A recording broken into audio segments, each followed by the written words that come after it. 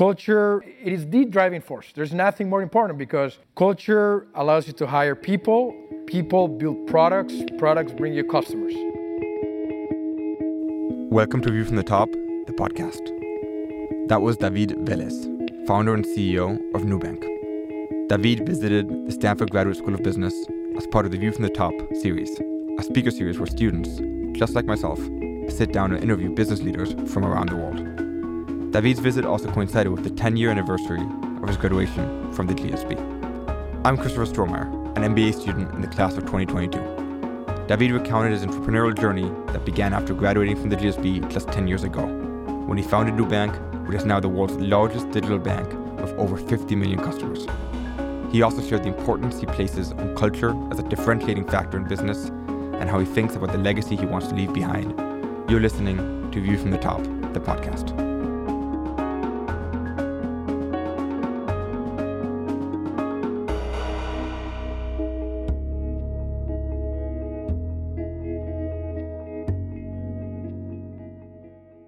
David, bienvenido. Gracias. Welcome back to Stanford. Welcome back to the GSB. 10 years ago, you would have been sitting out in those seats contemplating your graduation just 6 weeks away. Today, you've founded Nubank, the world's largest digital bank with over 50 million customers and valued at almost $30 billion. So on behalf of all my classmates sitting here today, I really just have two questions for you. What and how? We do have a lot to cover, so I want to get started. I want to start before the GSB. You grew up in Colombia, then moved to Costa Rica. You're in a family of entrepreneurs, both your father and your uncles. How did that shape you? Well, first of all, I'm so honored about that. I mean, I don't even know what to say. I'm really speechless. It's an honor to be back here at Stanford. As a GSB alum and undergrad, this place is super special for me. I made some of the best friends of my entire life, and it's been incredibly influential. So thank you for having me, and you know, excited to be telling a little bit of our story. As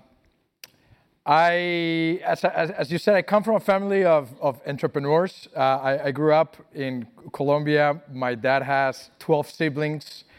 My mom has 5. They were all entrepreneurs. They were small businesses. And it was all about hustling all the time, every time. I had to be, my dad had a small button company for jeans. And I was working in that button company doing quality control of buttons when I was 4 years old. And I grew up in that environment where it was always about problem solving. It was always about leading and about not necessarily following rules, but questioning when the rules didn't make any sense and trying to open space to solve those problems. And I remember one day, I don't know, I had a conversation with my dad about like, what are you gonna be when you grow up? What are you gonna study? I told him I'm gonna be a manager, thinking that was the best thing. Or I'm going to study management. And he said, no. Like, what do you want to manage? You're going to be a founder. You're going to start a business. You're going to build your own space. And so I think that was the DNA that I grew up in. I was very lucky to be here at Stanford undergrad. And I think kind of that radar that everybody has about trying to find what to start, what business to start was always on. To my own disappointment, the first year had passed, and second passed, and third year passed, and I had no idea what to start. And to my own disappointment, I ended up going through more traditional financial services experience, but I loved it. I learned a ton. I worked with really, really amazing, experienced people. And eventually, through a long story, and I'm sure we're going to talk about it, I finally had the shot at a building. I started building the company it took me almost 15 years to figure out what to do. Yeah, I want to get to that in a second. But first, you mentioned after some time in investing with General Atlantic and some banks, you came to Stanford, came back to Stanford, came to the GSB. What were you looking for from the GSB, from this place back then? Or let me ask it a different way. What mattered most to you and why back then? Yeah, so that essay, that's a tough one to write. So I think for me, it was, so I wanted to start something. To me, going back to business school was, okay, fine, it's done. Like, I really need to get ready to build something. And it was also about Latin America, and I think related to the question, it was like impact. At some point, I realized that two things were really drivers for me. One was learning. I had to always feel that I was learning something new, and I felt that my level of motivation quickly declined when I find myself that I had mastered or I had learned or I was not being challenged. So, but then beyond that, it was almost about like, what's the meaning of what I'm doing? What's ultimately what I'm doing every single day? What is that driving towards? What is that creating? And when I was initially, when I was doing investment banking, I was learning a ton and getting out of the comfort zone. But what I'm ultimately driving to was harder for me to answer. Moved to GA when I was closer to the entrepreneurs. That was easier to answer. But ultimately, I was not building it. I was sitting in front of the entrepreneur. And I thought that what the entrepreneur was doing is like, I wanted to be that person. I wanted to be the one that was making the hard decisions, not necessarily telling them what to do, but actually doing it myself. And ultimately, to what I wanted to do is, what I wrote in the essay was just create that impact to build something, but back in Latin America, where I always felt that there was so much to do and so much to build that I needed to be able to tie back what I was doing to that overall impact in the region. Right. And yeah, so while at the GSB, you were still investing, working for Sequoia, focused on Latin America. And after graduation, you stayed in investing, went back to Sao Paulo. But within a year, less than a year, you had founded Nubank. What happened? Where was that switch? So I started full quarter at Stanford, ready to start taking all the class about entrepreneur, ready to enjoy my 2 years of partying and learning and thinking. And then one afternoon, David George, who's around, tells me, you gotta go meet Doug Leone at Sequoia, right here, Mr. Doug. And they're thinking about investing in Latin America. I was like, and I, of course, went and met Doug at Sequoia. And a lot of things were very odd about the first encounter. Generally, because your first interview in any place generally is with the most junior associate, with the youngest person. Here I was talking directly with the head of the firm, and that was not usual. And then I sit in front of the dog, and we had just a great conversation for 60 minutes. A lot of conversations about family, a lot of conversations about personal, very uncharacteristics of a venture capital interview. I later realized that it was all a psychological profiling that was happening at that point.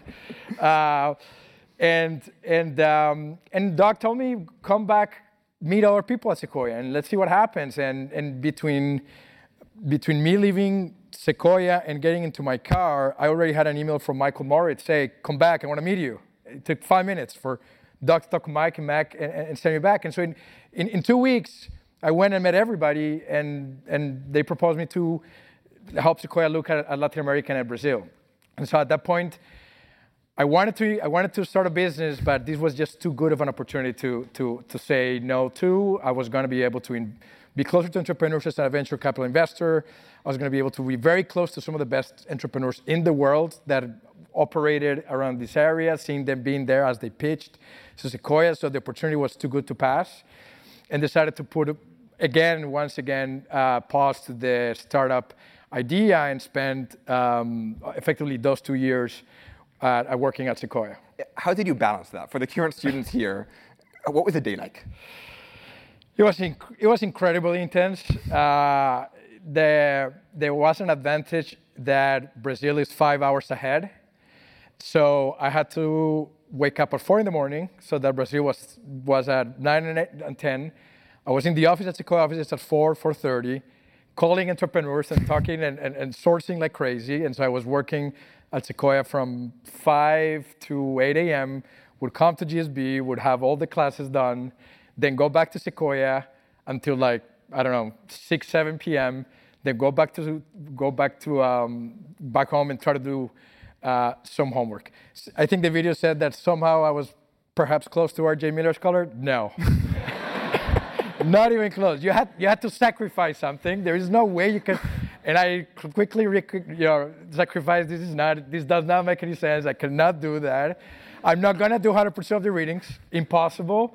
I'll pick and I'll take the risk of the professor calling me on a class and not having the answer because I didn't read everything.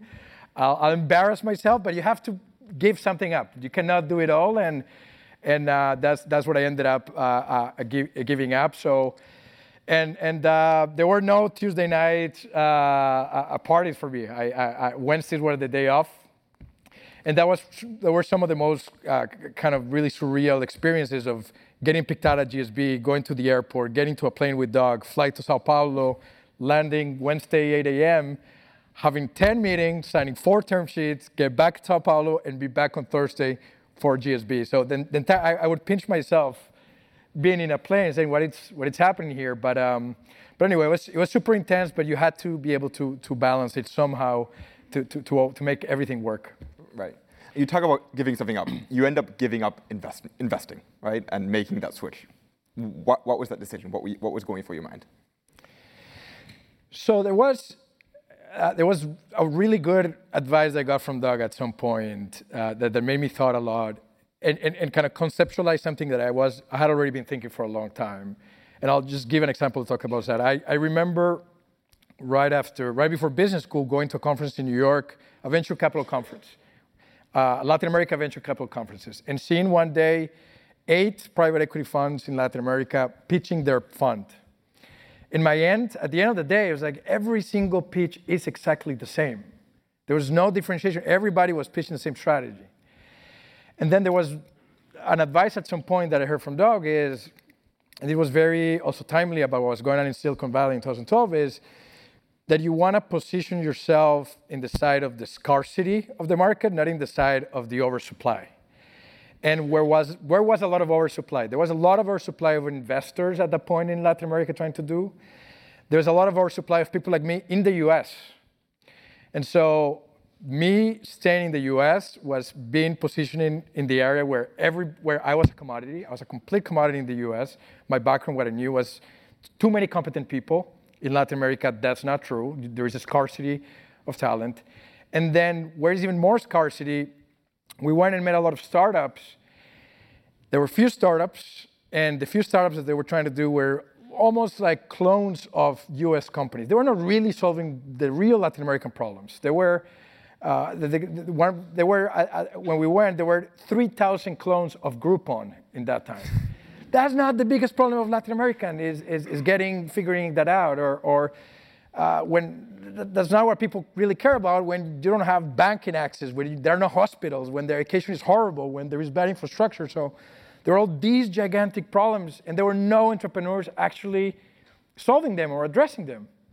So when you combine all of that, it's like this is where their scarcity lies, is these huge challenges in Latin America. I can position myself strategically to be able to address those, and ultimately that meant also stopping investing and ultimately going as an entrepreneur to build something that was very different at that stage. Yeah. So you mentioned you wanted to solve difficult problems. You chose banking, which is highly regulated. In particular, Latin America has a lot of entrenched players, in particular in Brazil. Why banking, and what were the VCs telling you about that when you were pitching that idea? Yeah, so a couple of reflections I think I had at some time. Going back to what really were driving me, the big question was like, what is impact? How can I optimize the amount of impact per unit of time? I'm going to start a business. It's going to take decades, right?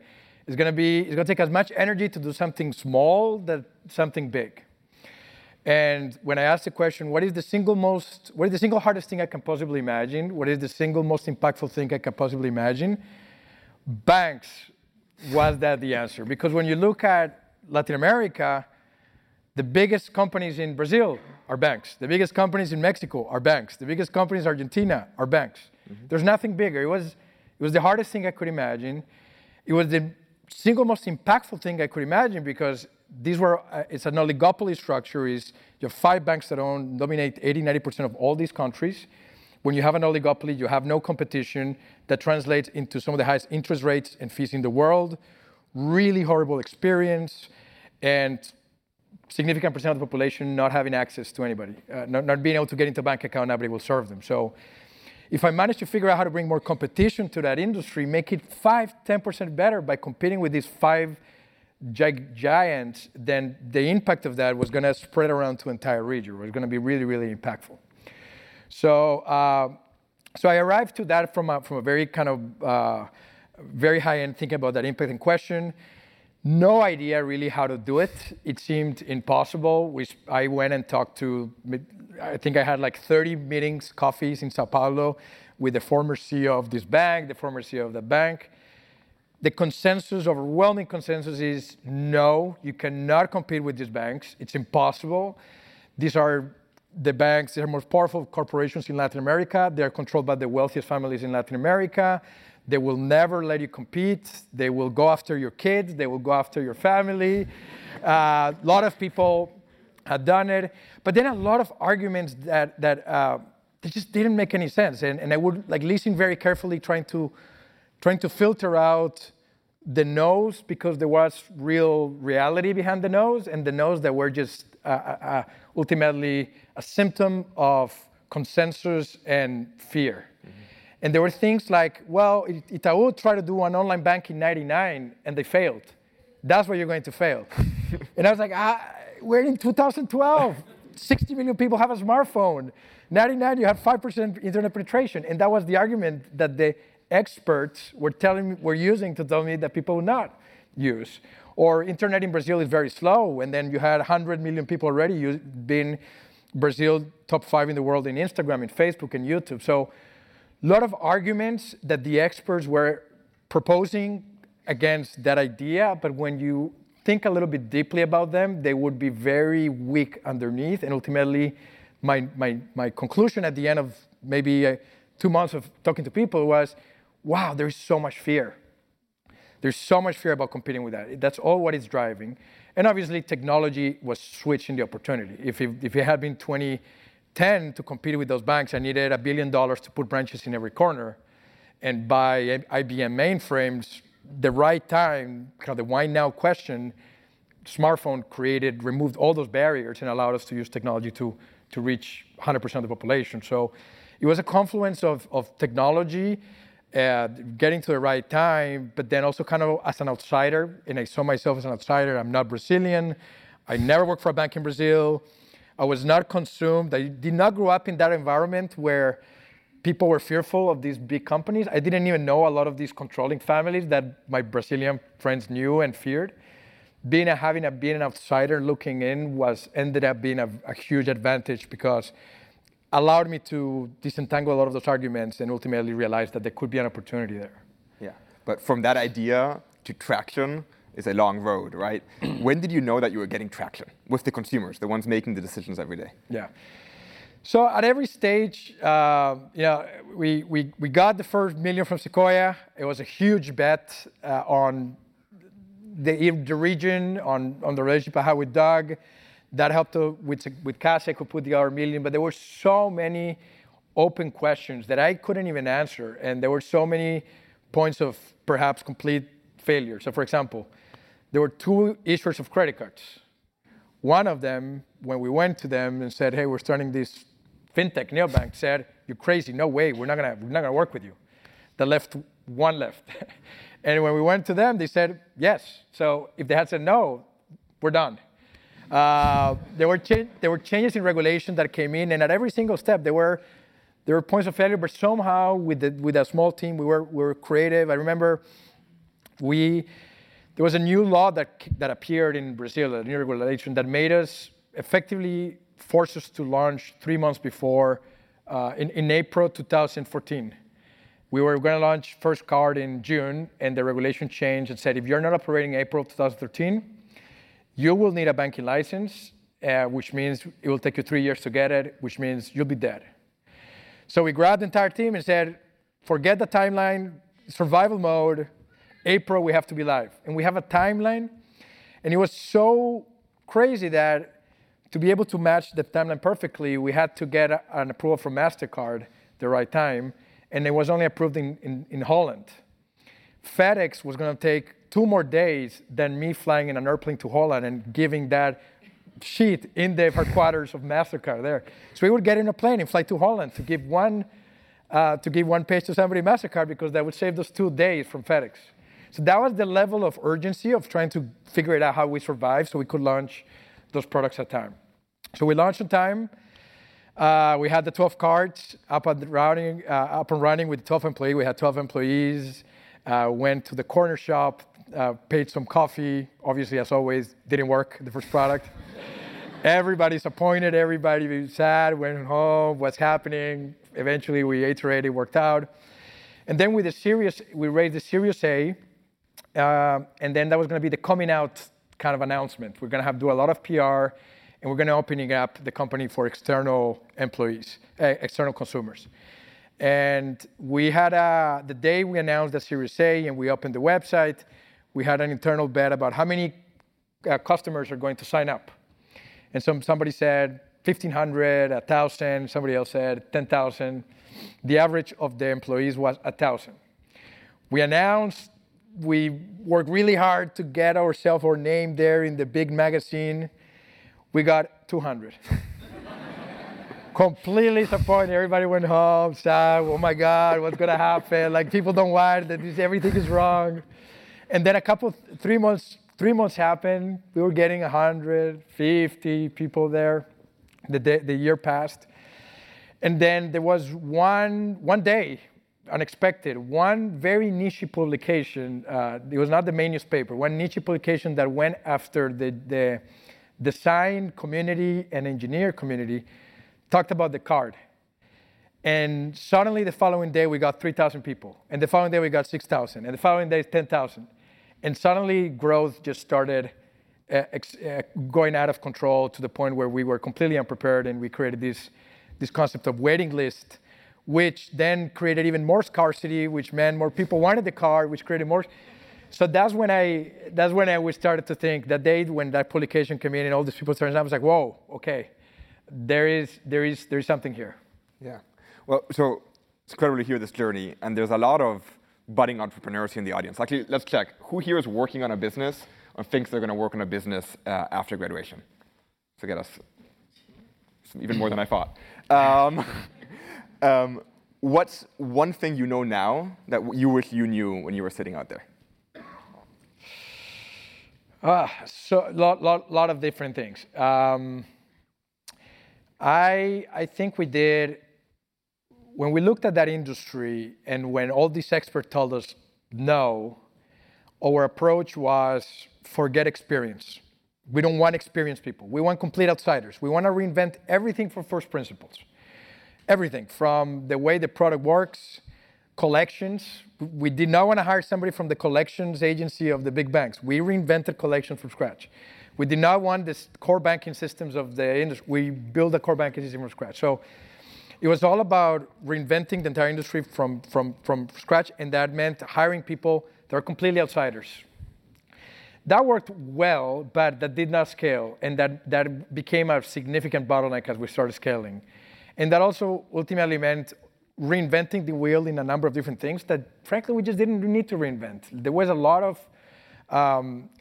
of good people in banks that could bring, good people in collections that could bring day one and saved us a year of reinventing collection from scratch. So that complete dismissal of experience was too extreme. Ultimately, I think what we learned was you needed to figure out how to find the right balance between the outsiders and the insiders, how to find the insiders that were still able to think as a beginner. We always say that we like to hire people that have more questions than answers, and we continue to look for those people that have more questions than answers. The person that comes in and has all answers, that has 30 years of experience, we don't want that person even now. But even the insiders that can ask a lot of questions, they're very, very valuable because they know the enemy within. They saw all the vulnerabilities. They saw all the things that could be better, but they can still have the kind of the beginner's mind of reinventing a lot of products from scratch. And so, what we've increasingly done, and as we scale the organization, we've been actively more looking for those insiders that can help us reinvent.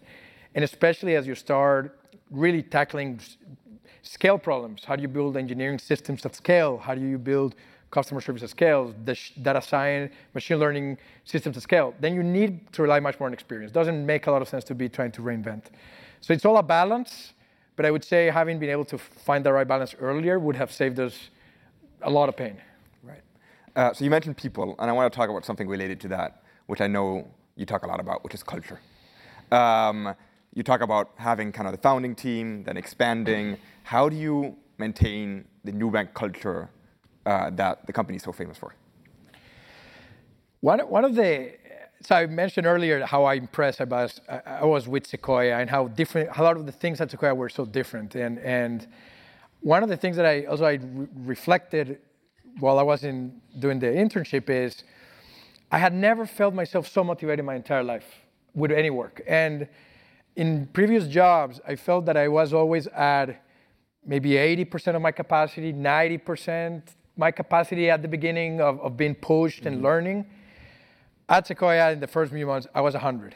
It was clear to me there was nothing more, and so it made me think, like, what is driving this? Like, what's different about this place that is driving somebody like me to want to go at this pace, and working for Doug that's driving me to go at this speed, and and exactly it was the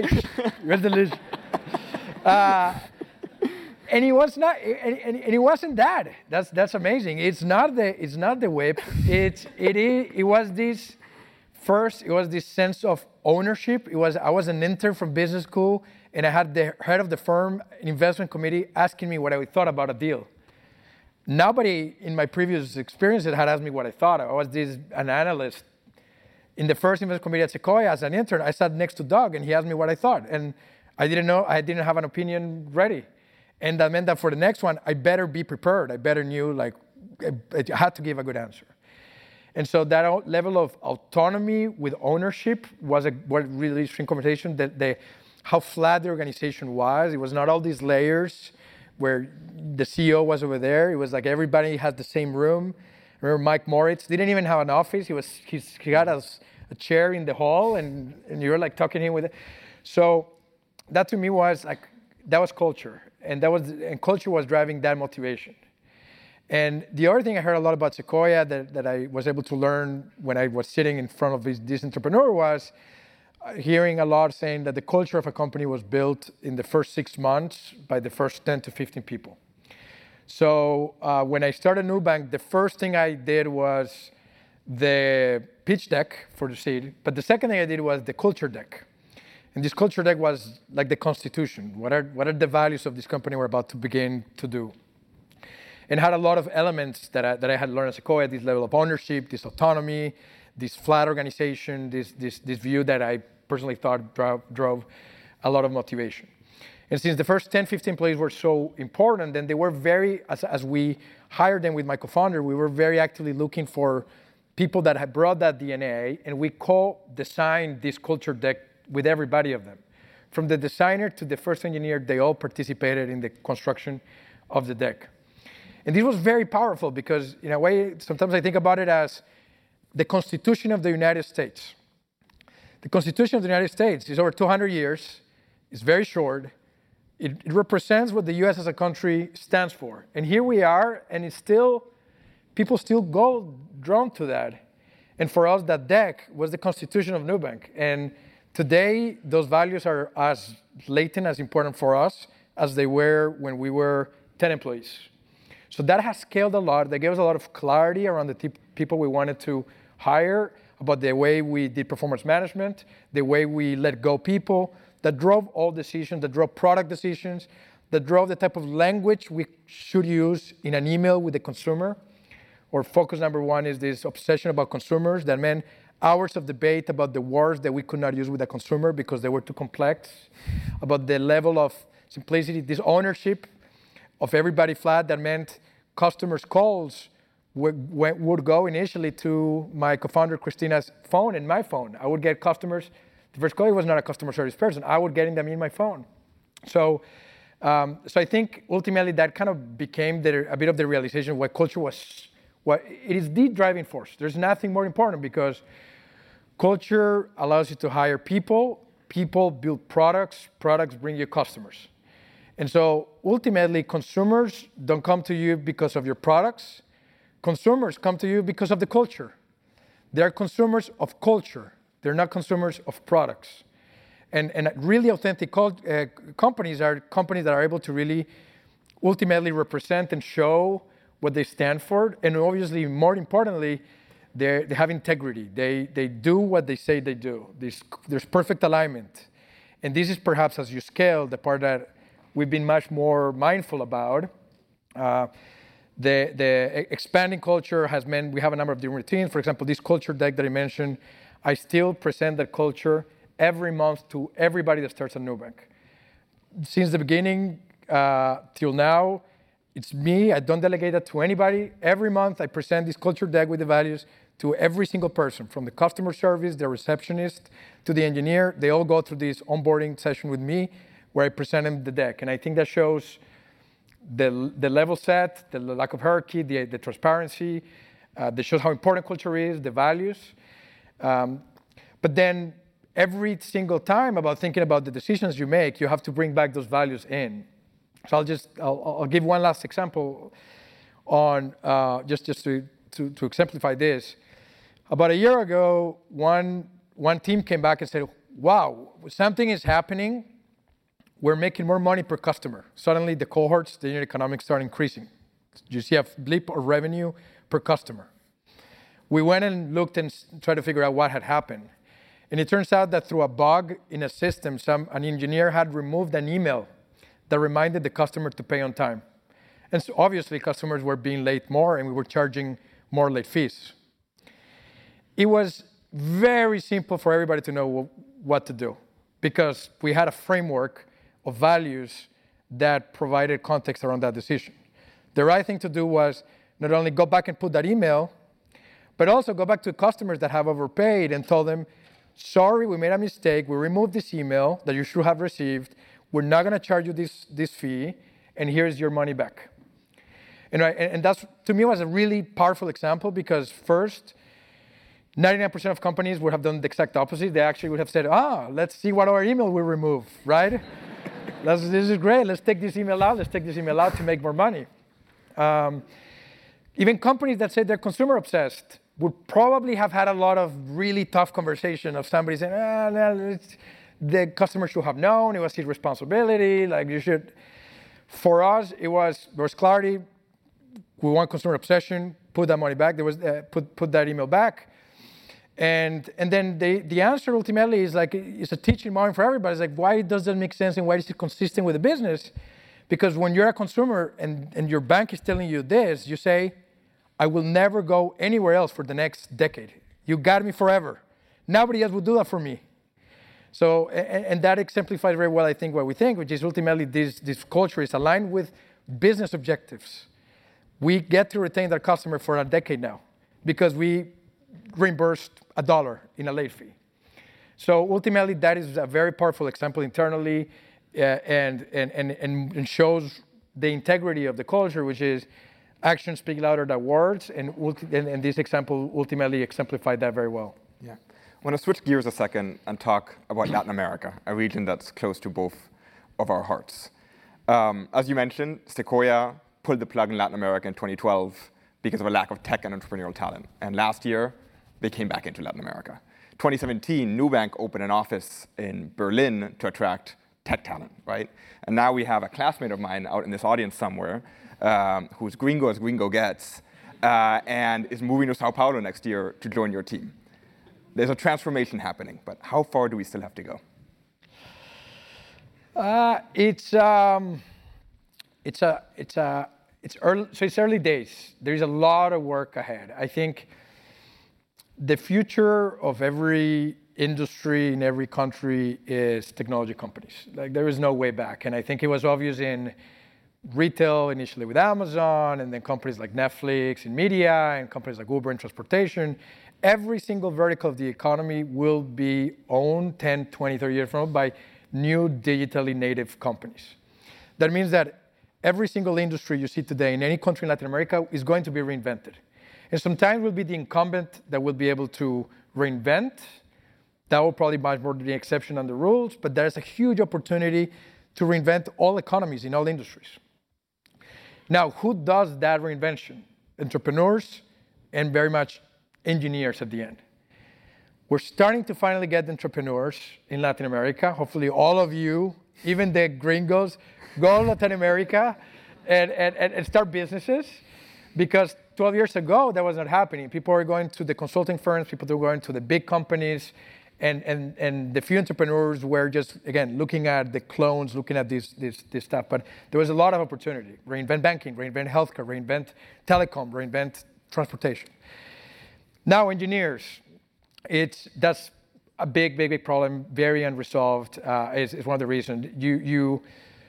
If all industries are going to be reinvented in Latin America, there are two options by tech companies. There are two options. Or they get reinvented by Latin American technology companies, or will be American and Chinese companies that will be global and will be in LATAM. If it's Latin American companies, you need engineers, and they're not engineers in Latin America. They're not. I remember with Doug in University of Sao Paulo, 42 computer science engineers graduating in 2013. Brazil graduates, I think, something like 30,000. I was looking at the numbers in Colombia a couple of weeks ago. There are 10x more graduates today. There are 10x more people studying law in Colombia than computer science. Doesn't make any sense. And what's strange is initially you would say the lack of this bottleneck, you would think it's a supply issue. Nobody's teaching these people how to be computer engineering. It's actually a demand issue. These students are graduating from high school today, and they're still choosing to do business administration or law when there is about 500,000 gap of computer scientists in LATAM, which is more or less the bottleneck. So unclear how to solve that. It's a big opportunity, it's a big challenge. If we don't solve it, there'll be Chinese tech and US companies owning all the industries in LATAM, because somebody's going to do it. If we solve it, somehow we grab all these people. There's a huge opportunity to not only reinvent all the economies in all of these countries, but also to contribute to solve one of the biggest problems that we have, which is opportunity and income inequality. Mm-hmm. Because if it's just a few companies from abroad, then you have this extreme concentration of market cap in some of these companies, and you don't have the Latin Americans contributing to that. So you will end up with much, much higher income inequality. If you solve it, then you have all Latin Americans building their own programming and design and product, creating the next company that are going to be reinventing all these regions. So it's almost like an existential threat for all countries right now, globally. Same thing happens in Africa, same thing happens in Asia. The problem is that I would say LATAM and perhaps Africa, we're just farther away. And even though I think here at Stanford for us, it's almost like this clear now, what's happening in the next 10, 20 years, you talk to the student that's graduating in high school in Guadalajara or in Salvador, in Bahia, or in Cali, they don't see it. They don't know what's coming. They haven't seen it yet. Speaking of inequality, your wife, Mariel, is here today as well. And together last year, as Dean Levin mentioned, you were only the second Latin American family to sign the Giving Pledge. Take us into the conversation you were having together. What motivated that decision? So I think we did Nubank, as I said, because we wanted to build, we wanted to problem solve, we wanted to create impact. And it was the sheer kind of joy of creation and creating impact.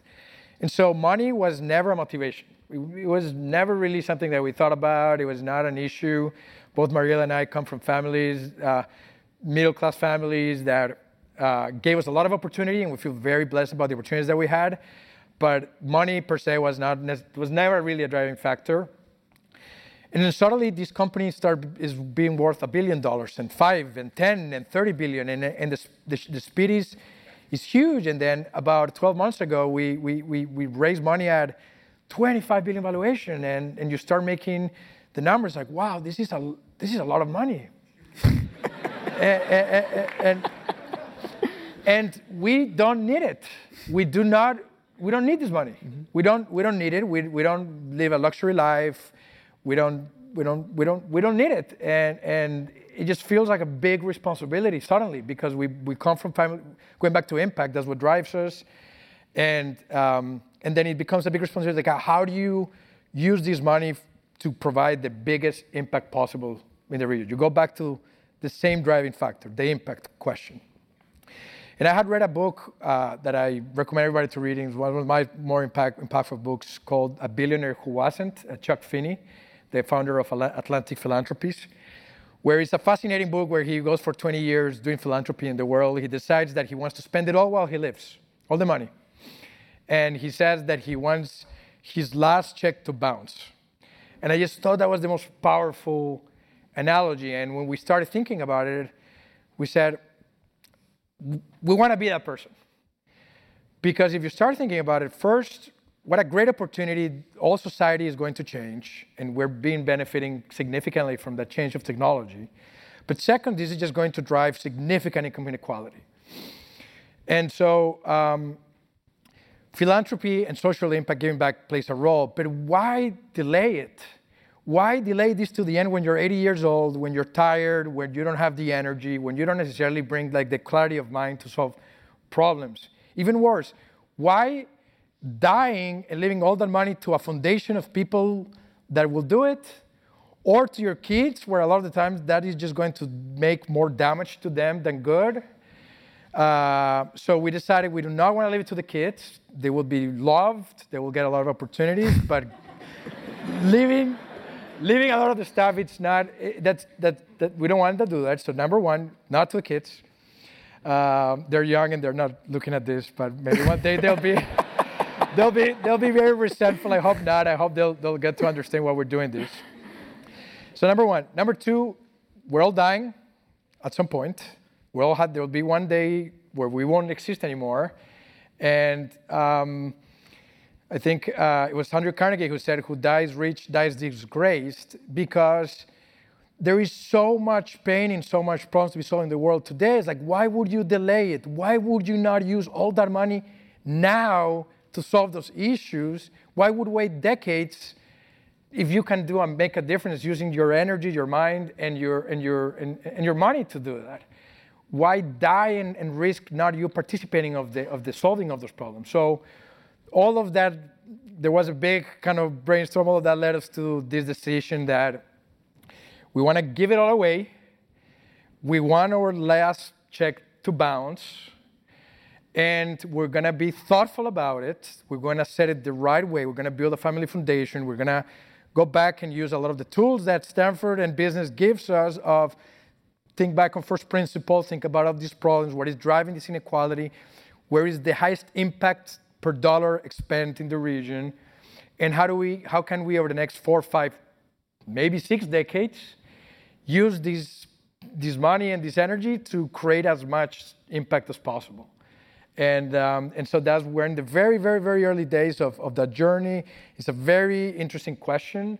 I think philanthropy needs to be disrupted. There is a lot of lessons on, we see ourselves with Danielle here, who's also not GSB, who's helping us that. We find ourselves in meetings using concept of computer science in philanthropy, talking about platformization, talking about open source, talking about crypto.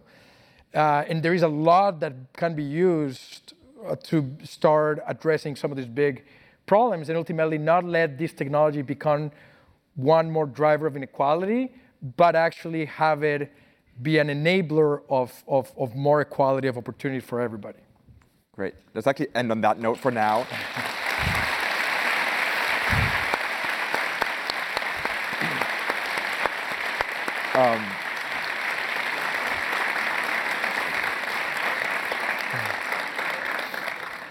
Incredibly inspiring and a motive for action.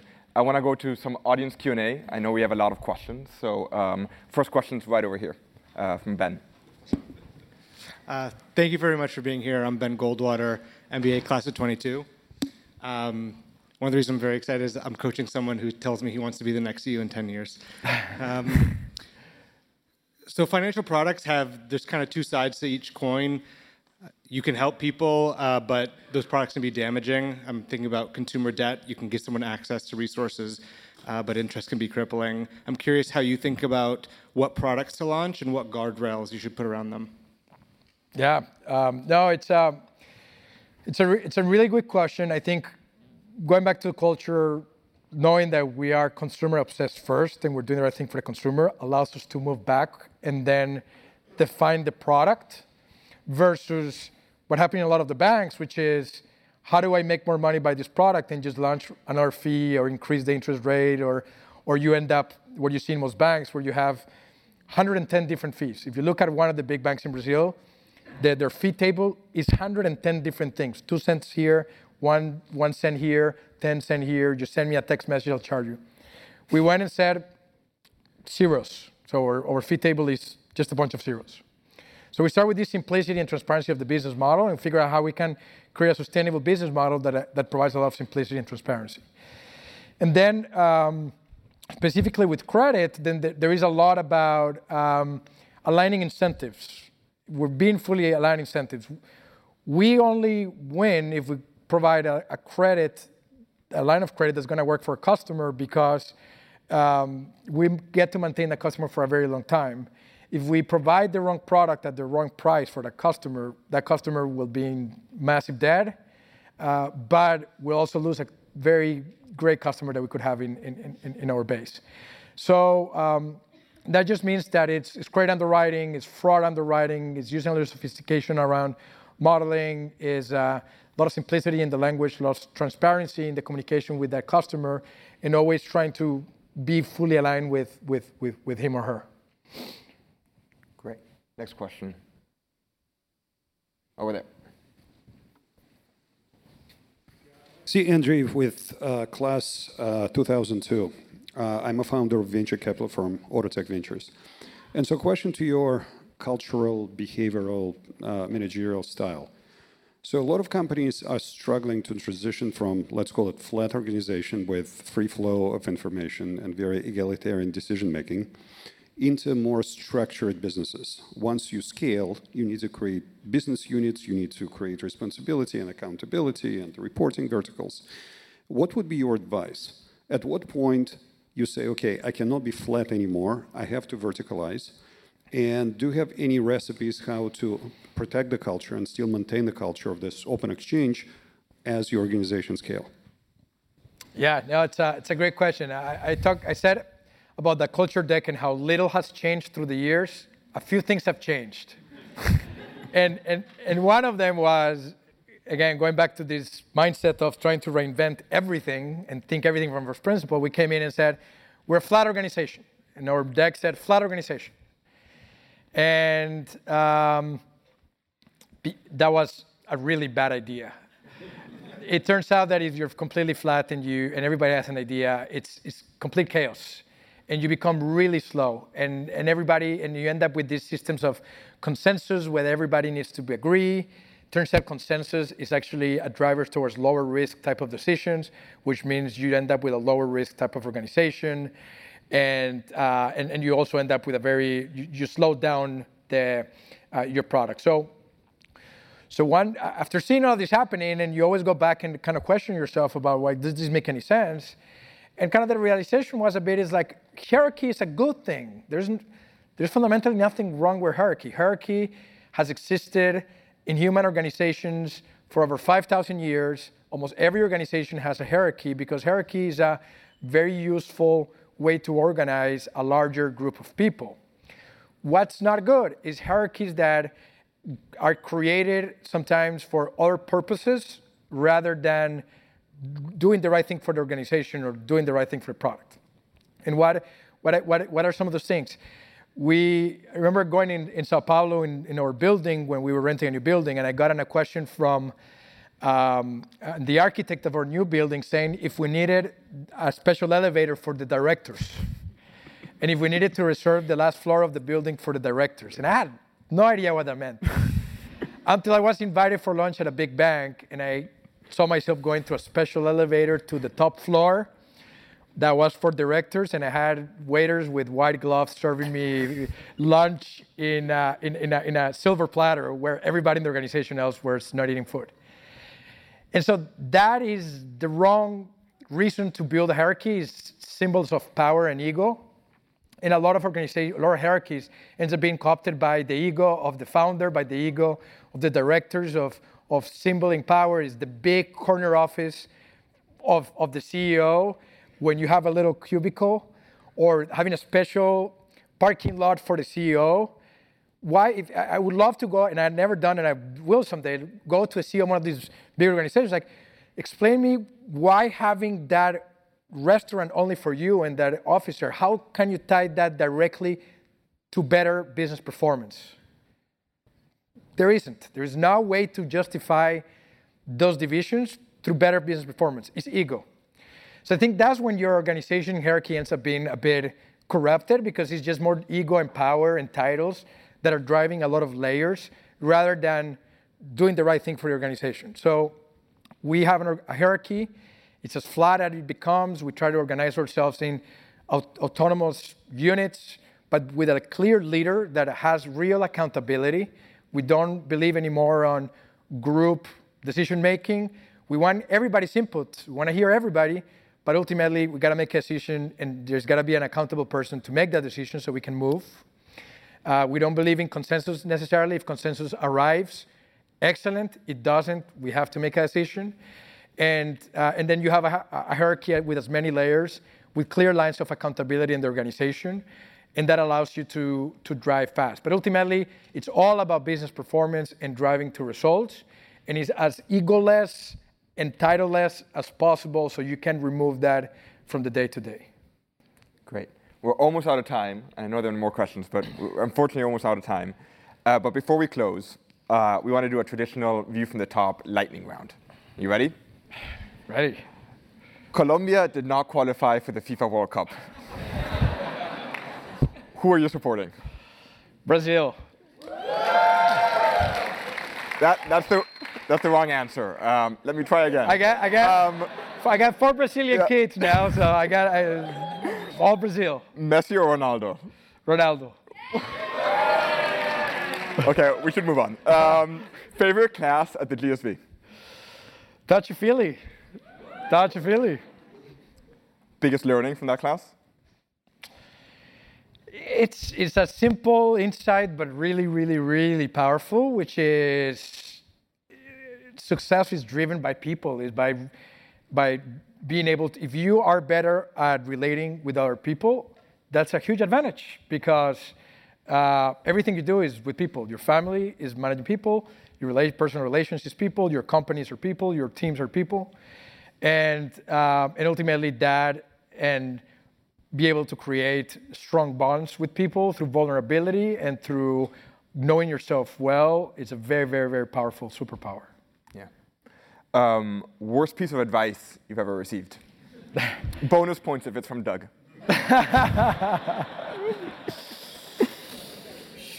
Yeah, exactly. Don't launch a digital bank in Brazil, because Unibanco failed in 1999. Better parties, Stanford undergrad or Stanford GSB? I think GSB. We can all relate to that. Last one. Favorite memory of the GSB? Favorite meeting at the GSB, I think it was. There's just so many. I think it was just being in our house, passed down house, appropriately named Animal Kingdom, with some sort of all these animals right here, Animal Kingdom, with allusion of Animal House, and just spending time with friends, having a beer in the afternoon, grilling a burger, and having just a great blast with great people.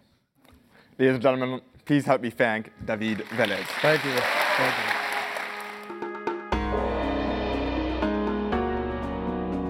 you. You've been listening to View from the Top, the podcast, a production of Stanford Graduate School of Business. This interview was conducted by myself, Christian Strohmeyer, of the MBA class of 2022. Lily Sloan composed our theme music, Michael Riley and Jenny Luna produced this episode. You can find more episodes of this podcast at our website, gsb.stanford.edu. Follow us on social media at Stanford GSB.